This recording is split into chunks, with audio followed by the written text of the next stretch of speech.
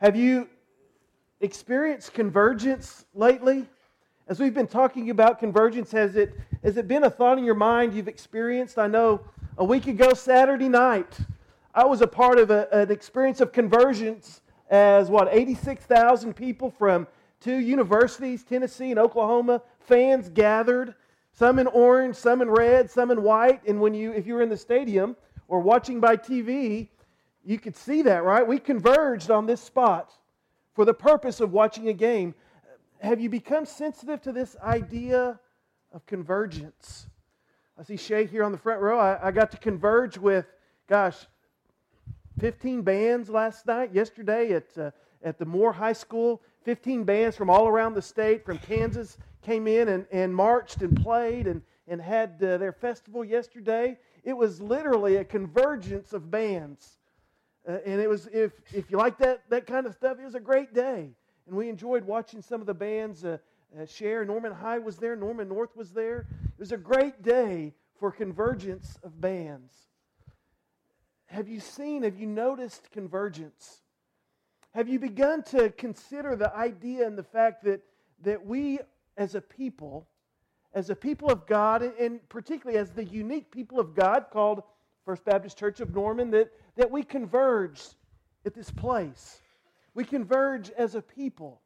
Now, I brought a stick here. We'll talk about it later. I'm afraid it'll roll off my table. But anyway, we're going to talk about convergence. What does it mean to converge as a church? You know, this idea of convergence is different parts and different people, different ideas and things coming together in one place for one purpose to become one. And as I've mentioned several times, a place can be a key part of convergence. And certainly as we share and live our lives together, as we experience faith together, this place, Common Ground, this place at First Baptist across the street is a special place in which we converge to share our lives together, to grow in our faith together. And over these weeks, as we've talked about convergence, we've considered it in a couple of different ways. We've talked about a convergence of purpose. Well, why is it that we converge here? Well, we converge here because of our common purpose, and that is to be a disciple of Christ. And part of being a disciple of Christ is that we're called and commissioned to make disciples. And so part of our ability to converge is that we converge out of a unity of purpose, and that is of being and making disciples. But we've also, and as a part of that, we've talked about converging in this place because of our devotion to Christ, our devotion to follow Him, our devotion to live our lives after Him, but also our devotion to each other, our recognition that we cannot live our faith individually. That as the passages that Amen read earlier, that we are called to share our faith together in a body of faith, in the body of Christ. And there's certain strengths and there's certain reasons why that's so critical. So we converge to this place with a loyalty and a devotion, first of all to Christ, but also to one another. And as we continue to kind of peel the layers back of this idea of convergence, we talk about a convergence of imitation. And some would say, wait a minute, what does that mean? Well, the Scripture, the New Testament in particular, is filled with invitations, first of all, to imitate God. Paul says we're to imitate God. We're to discover God has revealed Himself to us. And as He reveals Himself to us as Creator God, as a God who loves, as a God who redeems, then we're to imitate God in that way. And that becomes the life that we would live. But we might say, well, that's kind of vague and nebulous, this idea of imitating God. Well, that's why He sent His Son, so that God could be in the flesh. And so the New Testament is a beautiful story of Jesus coming to live among us, of God in the flesh. And so the Scriptures, Paul says, we're to imitate Jesus. We're to be familiar with the gospel stories, to read the stories of how he interacted and how He brought love and grace and forgiveness into the lives of those that He met. And so we're to imitate Christ. And we're to converge as we talk about and discover how we can do that. And out of that, as we walk this journey together, we imitate each other. Now, Paul's very careful when he says to imitate me, because he says to imitate me as I imitate Christ. And isn't that true? Don't we have, in all of our life, we see folks who are mature and they're further along the journey than we are, whether it be educationally, whether it be professionally, whether it be in a sport or a hobby or activity that we have, and especially in our faith journey. There are people who have progressed, who have matured, who have been on the journey longer than we have. And Paul would say, if you need help, find someone who's mature in the faith, who's further along than you are, and imitate them. Not setting them up on a pedestal as someone who's perfect, but imitate them as they would try to follow after Christ. And then we also talked about how churches are to imitate each other. As we see churches living out the presence of Christ in their community, it ought to inspire us and help us to ask these same questions. How can we live out the purposes of Christ like this other group of people are? So we want to talk about converging through a common purpose, through devotion, through imitating others. And today, I want us to look at a new way that we can talk about convergence.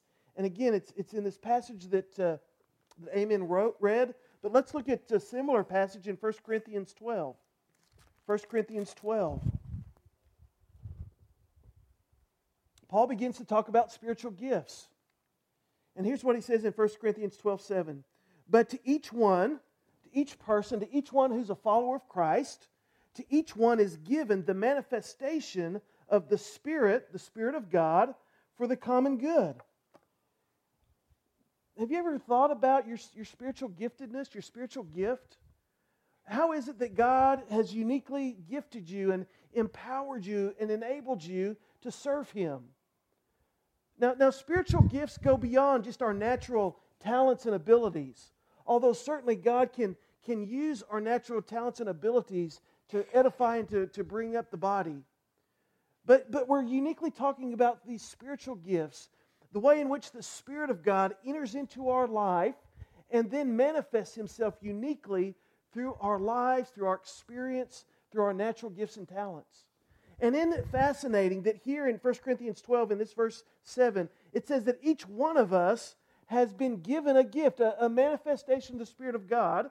And that gift is, I love thinking about this, the gift is not, sometimes we get too detailed in the minutiae of what's your spiritual gift. The spiritual gift is the Spirit of God. It's the presence of the Spirit of God in our lives. Paul says in Ephesians that the Spirit of God is the down payment. It is the guarantee that the gift of salvation is true and legitimate and authentic within us. It's the presence of the Spirit of God that comes into our lives that authenticates our conversion. It authenticates our salvation experience. And as the Spirit of God comes and lives within us, and as the Spirit of God begins to mature within us, He begins to manifest Himself through our lives in ways that I talked about. So what are your spiritual gifts, and what is the way that you see the Spirit of God living and working through you for the common good? And the common good certainly, I think, has a universal aspect to that. But uniquely here in this passage, I think it's talking about within the body of Christ, within the church. So here's the question that we have to talk about today.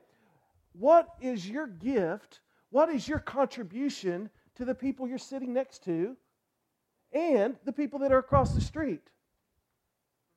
What is your gift to the people? What is your contribution? What are you adding to the body of Christ here at First Baptist? I think that's what this passage is about in 1 Corinthians 12. It's what the passage is about in Romans 12:6. Now you can flip back to Romans 12:6 as Paul picks up this idea of convergence and of, I think, giving ourselves to the good of the body. Romans 12:6. Since we have gifts that differ according to the grace given to us. Okay, that's that. Again, the grace of God, the Spirit of God within us. Since we have gifts that differ, each of us is to exercise them. Exercise, maybe another word I like for today is practice.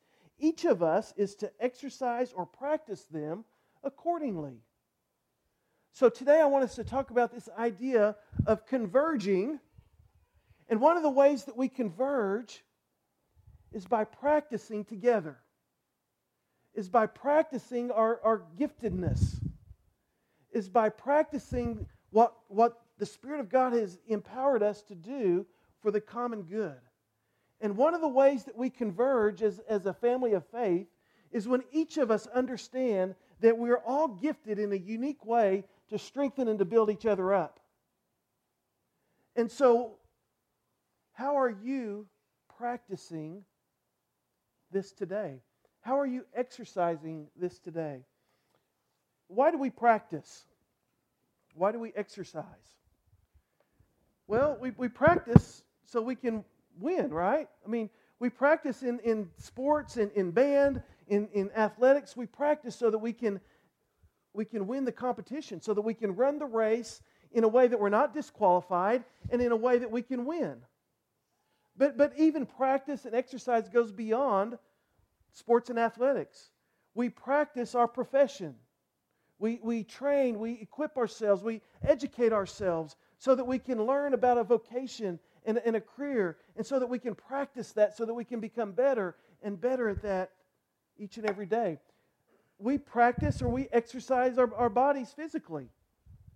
We exercise so that we can be healthy, so that we can experience a quality of life that comes with a healthiness of life and of body. So why do we practice? Why do we exercise? For these things. Now here's my stick I want to share. We're going to pretend, okay, imagine just for a minute that this is not just a stick that you'd find in the 3-year-old department at First Baptist. Imagine that this is a baton, and that you have been competing and practicing all of your life to run in the 4x100 meter relay at the Olympics. And this is what stands between you and 3 of your fellow athletes to get the gold medal. And that is running your leg of the race and successfully handing this to the runner in front of you. Or, if you're the runner in front, taking it from the runner behind you. Here's the guy's name. His name is Craig Poole. He is the director and the head coach of USA Track and Field. He says this.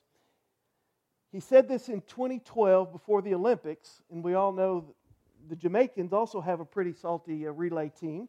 But here's what he said before the Olympics in 2012. He said, in 8 of the last World Championships, which includes the Olympics, well, what he said, first of all, he said, there is no, and there are, referring to the men and women, there are no relay teams in the world that run the 4x100 meter race better than the USA.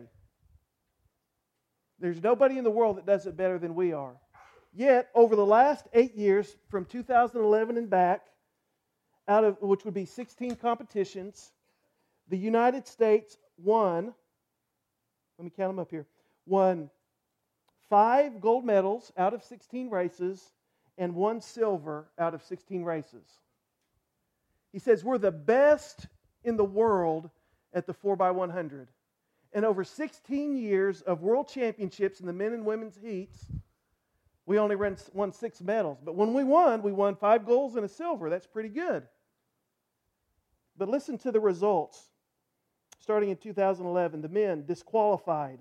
Gold, silver, did not finish. Gold, did not finish. Disqualified, did not finish. The women, 2011, disqualified, disqualified, disqualified. Gold, gold, did not finish, gold. Right here. If in the prelims or in the finals you drop this, you're disqualified. And I'm going way out of my knowledge zone here, so if you have any track people here, I'm sorry. My understanding is that there's a passing zone. And if you don't exchange the baton within that passing zone, you're disqualified. I think if you drop the baton, it's an officially do not finish.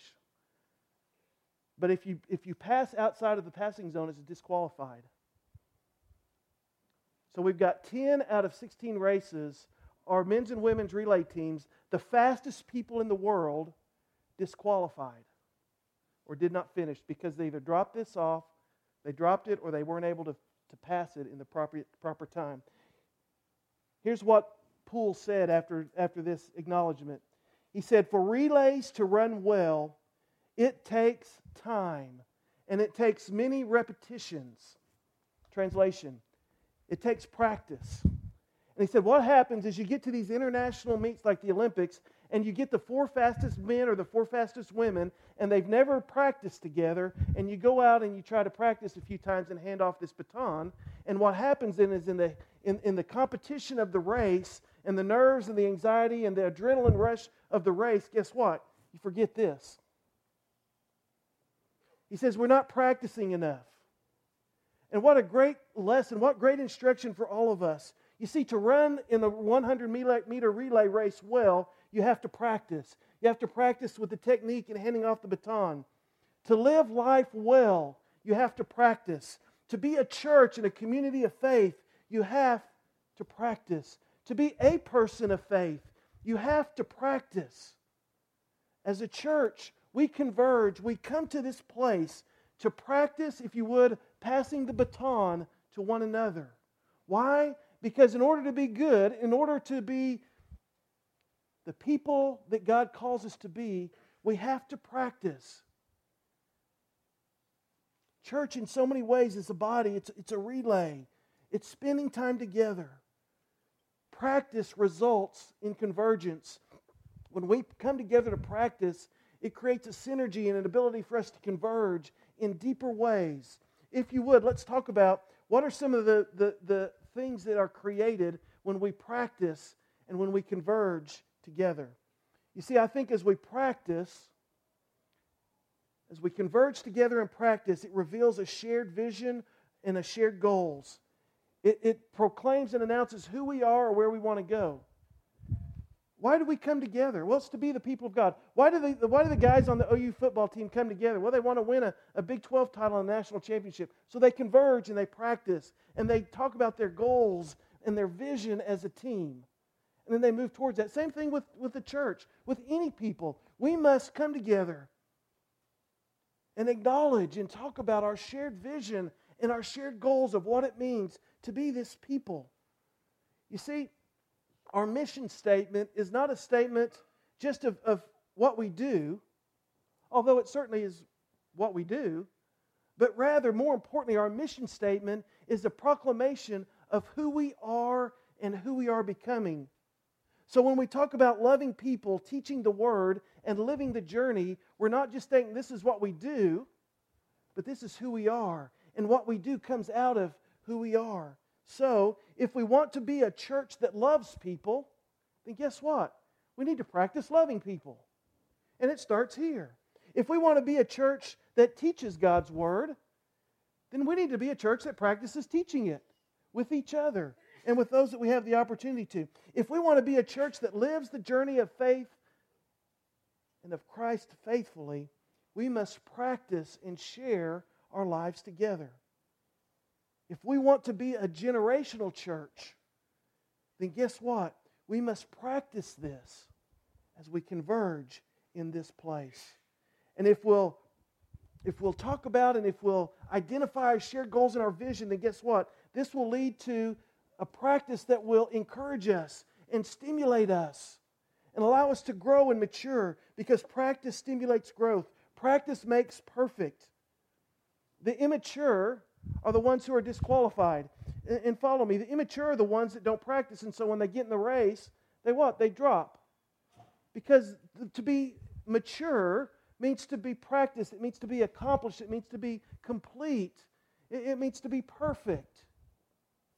And so as we practice, a sign of our maturity is that we're able to pass the baton successfully.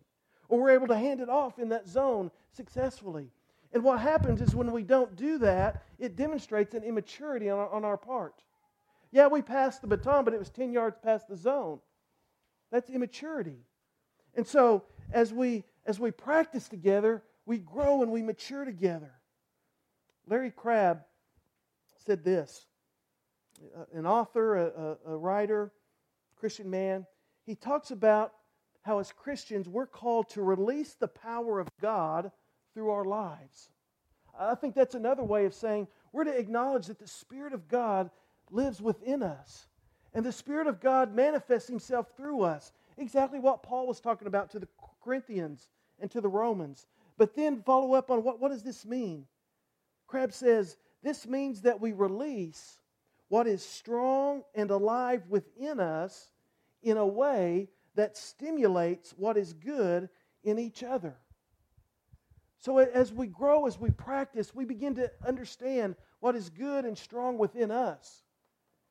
And as we practice that, as we understand that, as we connect and relate with each other in that, guess what? It spurs you on. It spurs me on to grow in deeper ways. You see, we need each other. And that's what it means in practicing together, in converging to this place. To practice is one. It means releasing the power of God in our lives to encourage and to stimulate one another to become the people that God has called us to. So how are you doing today? How are you doing at releasing the power of God in your life into the lives of others? That's a significant question. How are we doing as a church? How are our youth doing in releasing the power of God in their community into the community, the broader community of the church? How are our adult Sunday school classes and community groups, how are they doing at releasing the power of God within them as they communicate, as they connect, as they fellowship, as they study, as they serve together, in releasing that power not just among themselves, but among the broader church of Christ here, to stimulate and encourage each other. You see, practicing together leads to growth among each other. But you see, practice also deepens our community. When we practice together, we get to know each other better and at deeper levels. Community deepens when we serve together, when we study together, when we fellowship together, when we worship together, when we go into this world together. Some of the deepest and most intimate relationships that we share with each other are when we go from this place and we serve together. It deepens our relationships in our community with each other. We go on mission trips together.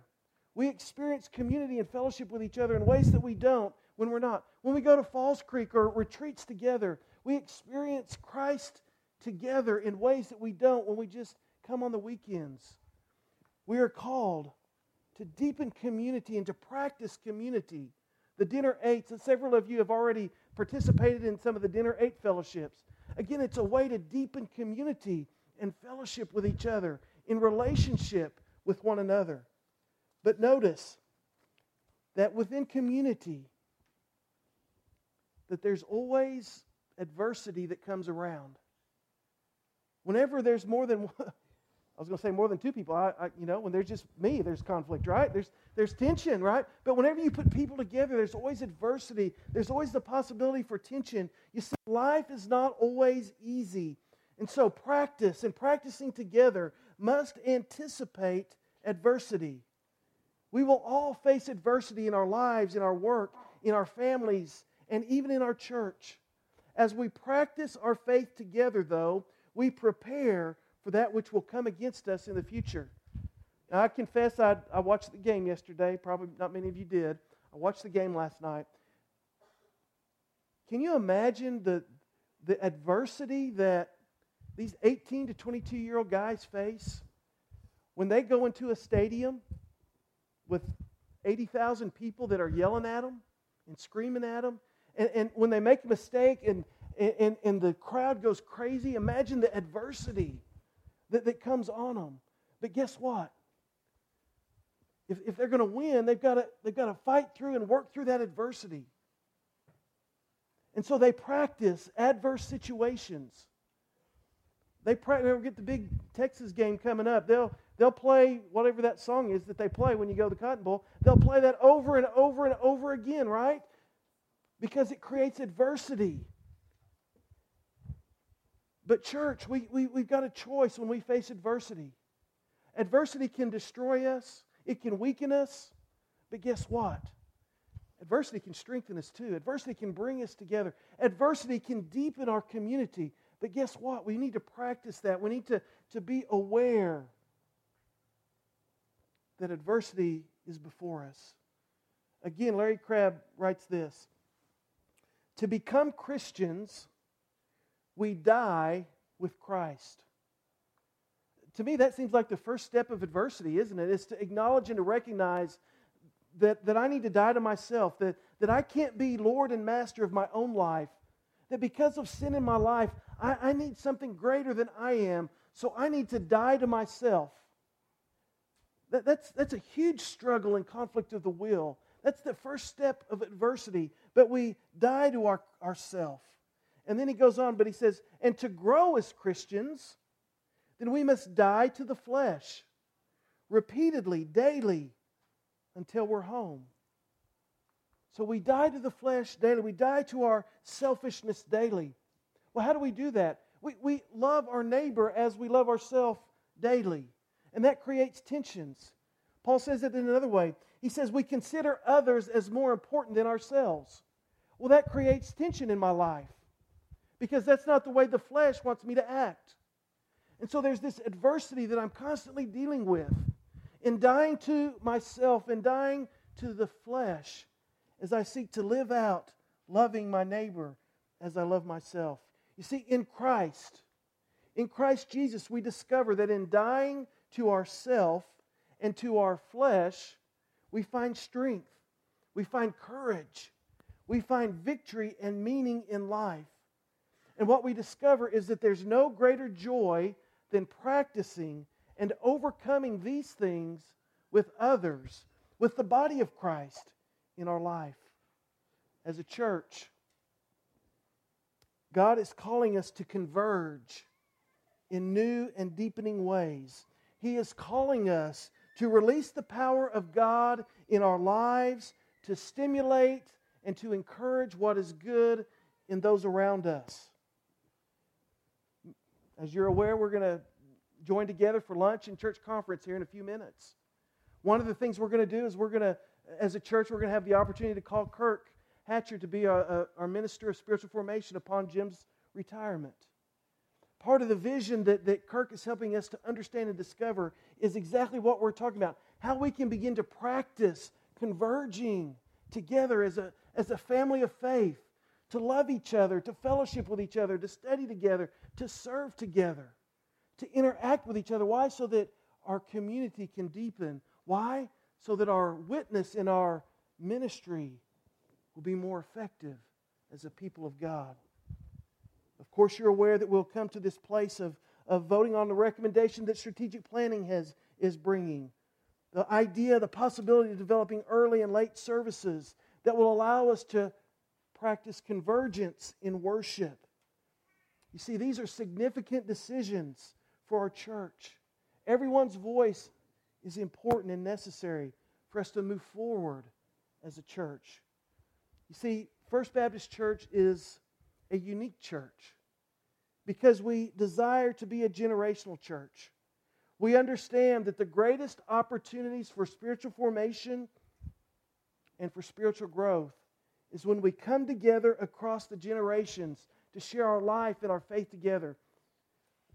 Younger folks, we need the older generations to share how God was faithful as they journeyed through life, as they went through the hard circumstances that we're going through. We need their testimony.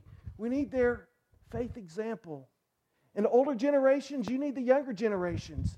You need their energy, their zeal, their enthusiasm and idealism for life. Because why? Because life hardens us as we go through, and we forget that once we were like that. And we need to develop and discover new ways to converge and to practice that as a family of faith. You see, I picture church as a relay team.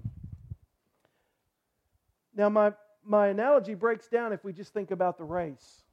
So let's not think about the race. The analogy works if we think about practice. If we think about what does it take to practice together, to form a team in which we're handing the baton from generation to generation in an ongoing circle around a track. Each generation taking the baton and grabbing it to the other generation. But you know what? Here's what I like. I like the idea of that moment when we grab the baton together. Because you see, in that moment in which we share the baton, guess what?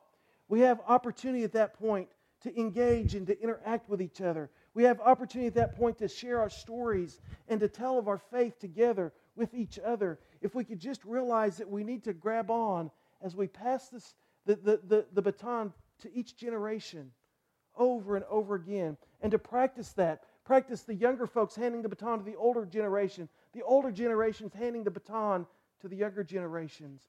Practicing that so that we can mature and be complete as a family of faith as God has called us. May God continue to stir this idea, this vision within our lives, that we would converge as a people of God, committed to His purposes in this place. Let's pray.